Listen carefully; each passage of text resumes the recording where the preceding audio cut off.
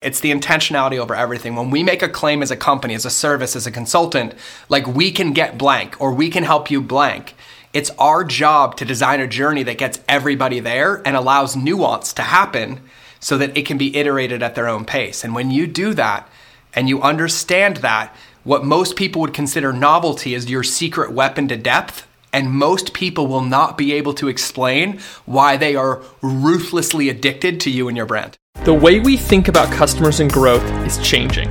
Welcome to Customer Lifetime Value University podcast. Our goal here is simple. In under 30 minutes, we aim to give you an implementable strategy to increase your customer lifetime value. That's it. No fluff, all strategy. Hello everyone, and welcome to class. I'm incredibly excited to have George here with me. And when I asked George his title, he told me that he is called the Teddy Bear of Truth or the Chief Heart Marketer. So those are the titles we're going to go with because that's what he provided. But George, thanks for hopping on with me. Man, I'm so stoked to do this again. Love it. So George, take a moment, give people a little bit of background of you and kind of where you're coming from to kind of set the stage here. Yeah, for sure. So I think I've lived 25 lifetimes in one. I was an active duty Marine. I was a New York Times bestseller, launched an app. I was a food blogger. I was a digital marketing consultant. I built customer journeys. I own all my own businesses. And one through line has made it all the way through is that whenever I did business the wrong way, i.e. transactional, broken, upsells, downsells, it always led to either bankruptcy, misery, or depression. And I learned that lesson a long time ago that when I actually started caring about people, caring about their results, and caring about customers, I made a lot of money, I made a massive impact, and I have no problem sleeping at night anymore. So now, the easiest way to describe what I do is I empower entrepreneurs to deepen their love affair with their customers, to build world-class customer journeys, email marketing, and master the art of relationships and really understand that relationships are the key to building and scaling a profitable business from the get-go. I love that. And that's why I'm super excited to have you on, because I think we're going to get into the heart of how we tactically go out and actually build those relationships. So one of the things I always like to kind of start with is how you kind of think about approaching customer lifetime value. Because we've had a handful of guests already on the show, and some people say, you got to start at churn. That's the entry point. Other people say, no, it's actually right at the beginning. It's the point of sale. It's how you position your pricing. So there's a lot of different kind of philosophies on what is that like round one thing that you walk in and you start tackling right off the bat. How do you think about that? I love this question. So basically, I'm going to build the Truman Show, and the only way out is to get a restraining order against me. And that's my get-go, is that I've done all of it. I've come from churn, I've come from touchpoint, but I realize that the greatest weapon we have, and I mean a weapon of good, is time. Time is the most underutilized asset that entrepreneurs have in their arsenal, and they're afraid to use it because we live in this transactional dopamine hit society. And so I approach all customer journeys in time. And when I ask myself is like, if Casey becomes a customer of mine, or if you become a customer, how long do I want you in my life? And the answer is forever, until you realize you don't want to do business anymore or you want to sell. And so once I understand that, it frees me up to actually build and design things that make actual long-lasting changes and aren't about like right now. And so I look at the container of like, what is the minimum effective time for me to get the maximum effort or result for you? And so I'll look at it. If like I'm helping you write your first email, I don't need a 10-year customer journey. And I was like, but I also don't need to do it in a day. Why don't I titrate this out and do it over 45 to 60 days and help change habits and behaviors? And so I base my decisions on the intrapersonal relationships, like really empathizing with my customer, understanding that most customers who come to us aren't coming from a place of, my life works, it's so great, it's so easy, I have 6 hours a day to change my business. Typically, It's coming from a place of, everything's broken, the world is burning down, this isn't working, I can't find 5 minutes to poop on the toilet, never mind an hour to consume content every day. And so I try to match my journey based on an understanding of where most of my people will be in their journey. And I use time to build momentum, to get deeper endowment, to then help catapult their results. And so as a data guy, I've gone through all of the churn and all of it. And now it's funny, every time I prioritize the human, it works every time. And so one of my hacks is like, I ask my 5-year-old son and my 17-year-old daughter. And so I'll ask them their opinions on stuff. And I'll ask my 17-year-old because she's intelligent, she's honest, and she really doesn't like her time wasted. I'm like, hey, baby, I'm doing something. what do you think about this? And she's like, why would you do that so much? Like, that's overwhelming. I'm like, oh, time to slow it down, right? And I use the human element as it is. And I think if you take that and you pair it with data and you pair it with churn, what you're going to find is that there's a natural proclivity for human relationships. Like, none of us like meeting somebody in a bar and you ask the worst loaded question you can ask, like, what do you do for a living? And then you have a 17-minute diatribe and you're like, get me out of here, right? Like, you're 911 texting your friend. So I think the first touch point matters, but it doesn't matter to me any more than the second or the fifth or the eighth or the 20th. What matters to me is that it's consistent and congruent, and that me as a leader figured out the most effective container to create for somebody to get the best result, or at least move forward towards their goal. So that might sound a little esoteric, but I speak about it in relationship terms because I've learned that in my marriage, in my parenting, I might want my wife or my kids to go at a certain pace, but I have zero control over that. But if I create a container and an environment that pulls them into that and they go at their own speed, they're going to get there, and they're going to get there confident and excited rather than overwhelmed and upset. And so those are the principles that I bring in. Yeah, I love that. And I think that shifting that focus onto them, right, which I mean, that's one of the main things I'm pulling away from what you just said, is that this is highly specialized to the individual and this kind of thing. And so in your eyes, having kind of a generic, it's all about first touch, or it's all about this, or it's all about that, doesn't quite do justice to the nuance of these kind of relationships as they go out. And I love that idea of bringing in the kids, but just totally outside voices. There's a book called, I think it's called like Mom's Test, that really talks about this exact concept of really trying to get someone who's totally out of your world, get them to weigh in, because that feedback can often be incredibly illuminating. I wanted to validate what you said, as you synthesized so well, is that when it's in there, I'm not saying like you can't set a container for somebody to accomplish something in 30 days. But you have to realize that even out of 100 people, only 10 will follow it as needed. The other ones have life and everything else. And so the rigidity of it looking a certain way is actually what creates more reactance in our customers and pushes them further away. Because now they're like, oh, I'm so bad and I'm wrong. And I'm like, no. The way that I look at customer journey is build the Truman Show, right? And that means that you're in my world at your pace, but no matter what, you can't get out. Like, nothing's going to happen to you. No one's going to attack you because I have you in the world. But when that happens, it changes the dynamic of the relationship to a place of empowerment, right? It's give them a fish, teach them how to fish, right? Our job is done when the client has implemented what we've taught them and thought it was their idea. And that's what positively attributes to LTV, because no customer who starts something and buys something and then feels bad, wrong, guilt, shame, or blame is like, oh, I can't wait to buy the next course. And they sure as shit aren't going to buy it when they're like, oh my God, they said I should do it in 7 days and it's taken me 14 and I didn't. I'm such a failure. Now they're telling me to buy something else, but I didn't finish the first one.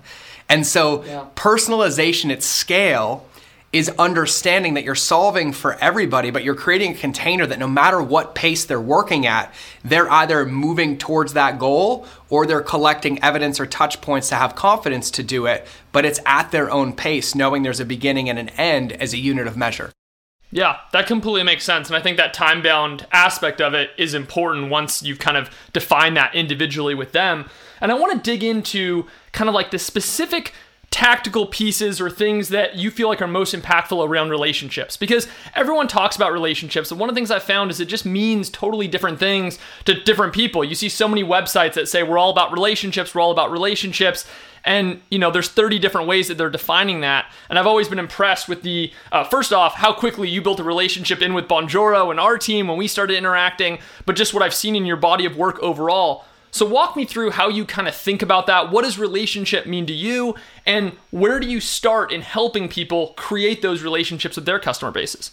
God, that's a loaded one. You might have to repeat the last part, but I got most of it and I will remember. But I love this question. So first, let me tell you what I don't think a relationship is. I don't think a relationship is broadcasting content, somebody liking it and us not engaging. I don't think a relationship is you walk by somebody on the street, exchange no pleasantries.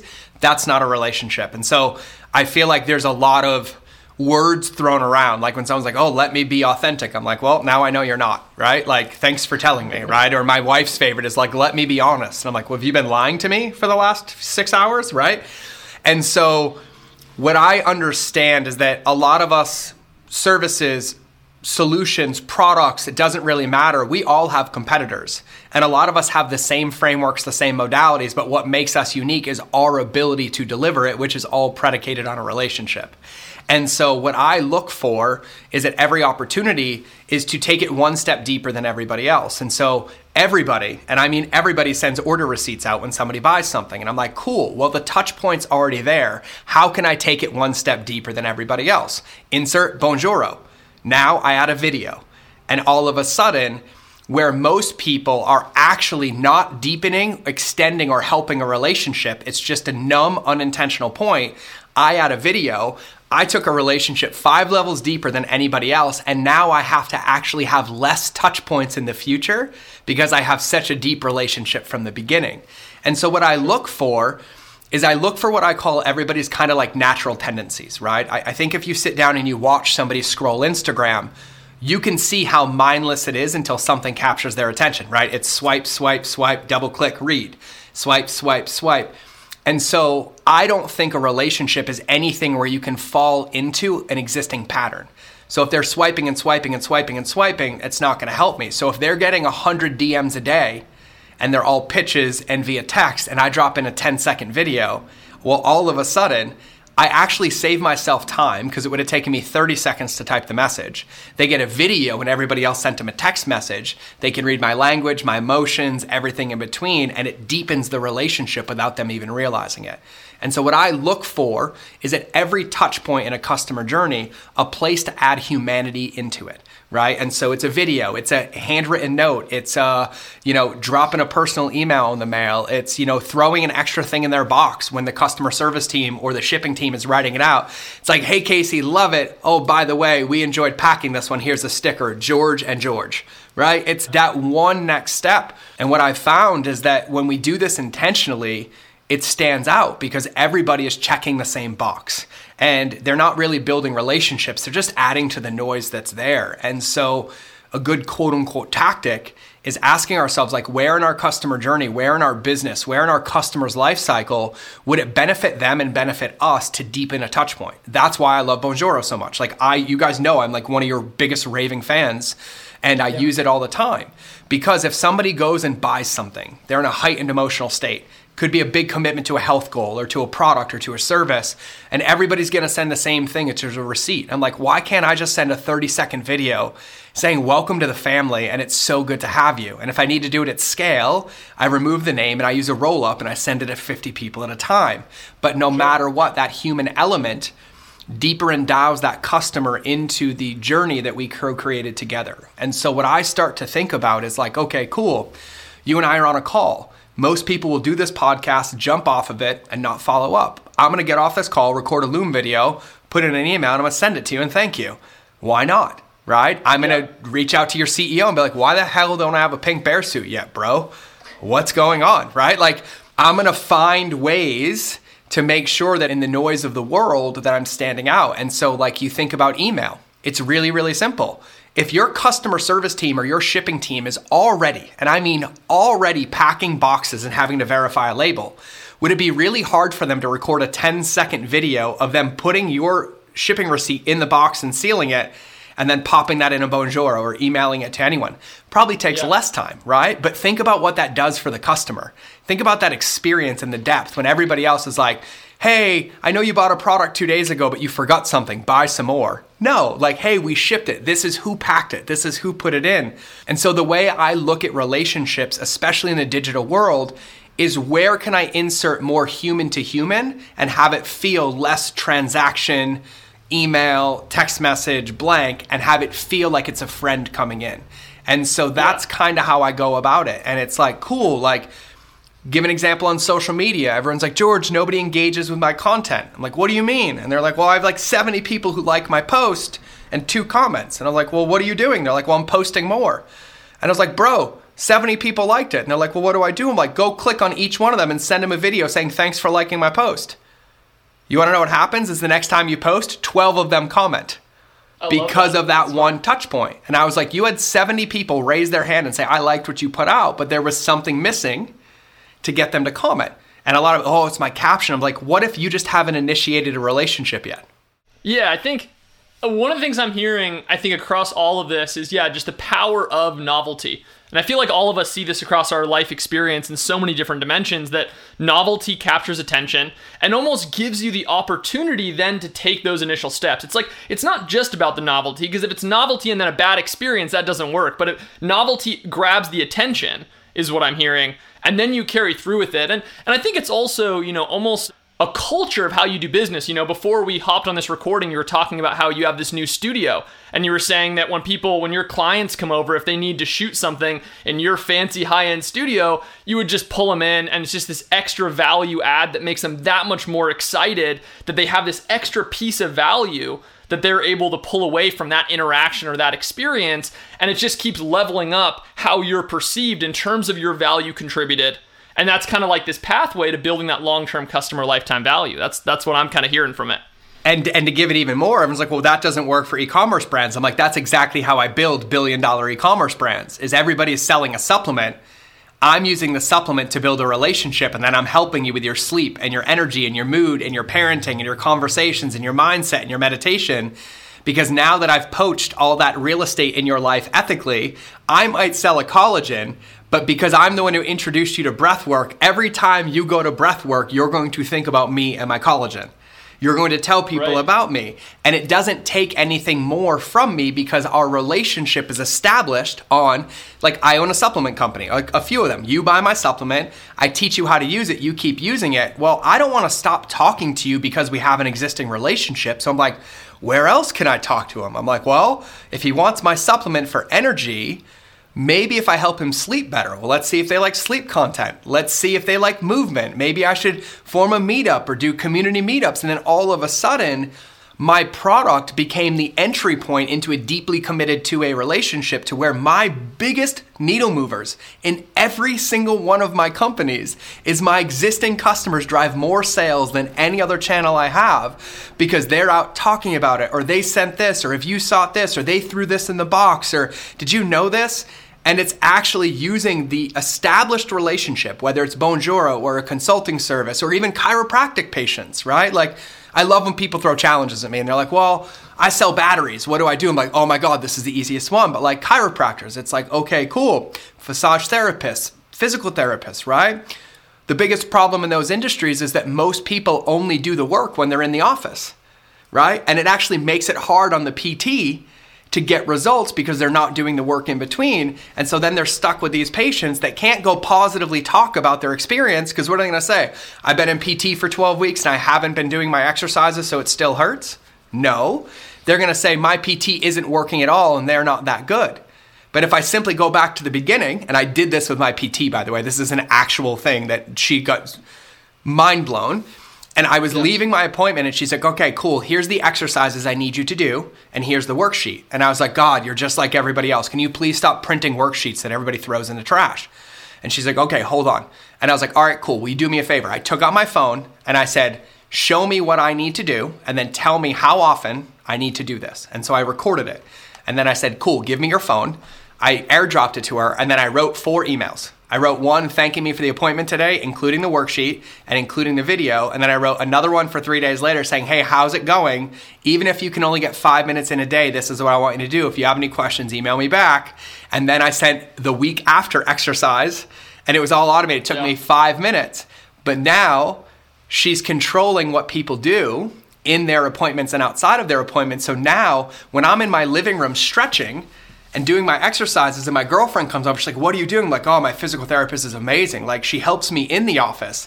And then she even texts me and emails me every 3 days to make sure I'm doing these at home, so I feel better and I'm actually making progress. Now all of a sudden, Susie's over here telling all of her girlfriends where their bodies are broken and how she can help them by introducing them to Sierra. But yet all we did was give them what they would have had, but delivered it in a way that gave them the best chance of success. And it just so happens that it increases my touch points. It increases my brand awareness, the social triggers on the top of the brain. They're going to be a better patient. They're going to get faster results. They can then go talk about those results and bring more patients in. And I actually reduced my workload. Yeah, that's the crazy part. Well, that's wild. I mean, a whole bunch of stuff there. But I mean, the last thing you're kind of hitting at and how you deliver content, how you deliver messaging, how you deliver that overall journey with people is super important. And it almost ties back into novelty too, right? Because people are so used to the generic, unexciting, kind of lame experience, right? The standard receipt, the standard, like, you just get a worksheet and go off. I've been through PT, exact same thing. I think that's how 99% of PTs probably operate. Here's your little printout, go do it.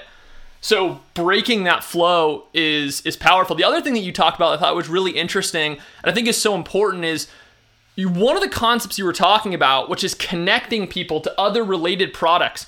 You're talking about upselling, but it's in such a different framing. When you say upsell, it's such a negative, people think like this negative connotation with upselling, right? But you're framing it in a completely different context where it's all value-based, and it's just, how can I become more involved in solving problems for you?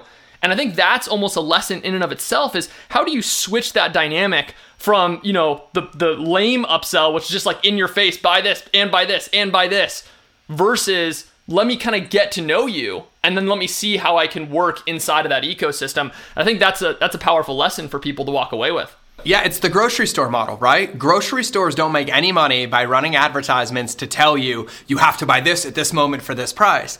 They pick the things that entice you. They hope that you're hungry.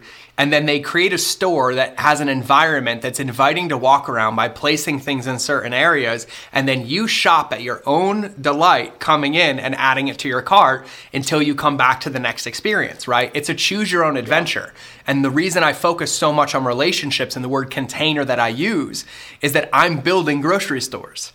Except all I need is for you to be in it. It doesn't matter to me how fast you shop, how many items go in your cart, how many breaks you take, what you pick up and you put down. All that matters is that when you walk in the door, you have the experience required to get exactly what you need. And when you walk out, you're excited to come back. And that's what I kind of own and control in that whole way. So yeah, upsells, profit maximizers, all of that stuff. When you understand that time is your greatest asset, you don't create a bad emotional experience when somebody buys something and you upsell them 3 more times. But when you buy something and you help them get the result, and then you're like, hey, how's your sleep? And like, God, I use help. It's an invitation. It's a consent-based relationship, which literally in my data-driven experience has done nothing less than 4x every one of my companies that I touch this. Like, I just finished this with one company, $2 million a year, top line, $2 million a year, no acquiring new customers. We changed the email sequence to 30 days.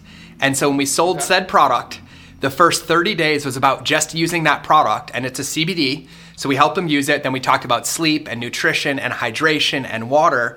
Well, we waited 6 months. It realized $1.1 million in revenue with no new customers. So we literally went from 2 million a year to 3.1 million without acquiring one new customer by taking what is normally done in a day and turning it sideways for 30 and adding touch points and holding them accountable. And here's the beautiful part. They went and bought all their other products themselves. We didn't even mention them. They were just like, oh my God, and they bought this, and then they had this, and then they were like, could you guys help with this? And we're like, oh, we have an affiliate link for that. Here you go. And it's the most beautiful part, and it's the intentionality over everything, right? It's the intentionality over everything. When we make a claim as a company, as a service, as a consultant, like we can get blank, or we can help you blank, it's our job to design a journey that gets everybody there and allows nuance to happen so that it can be iterated at their own pace. And when you do that and you understand that, what most people would consider novelty is your secret weapon to depth. And most people will not be able to explain why they are ruthlessly addicted to you and your brand. I love it. I love it. So many powerful takeaways. George, we need to wrap up. I feel like we could chat for 3 hours. I know. I'm shocked that we've got so much in 24 minutes because I would normally go for like 2 hours, and you know this already.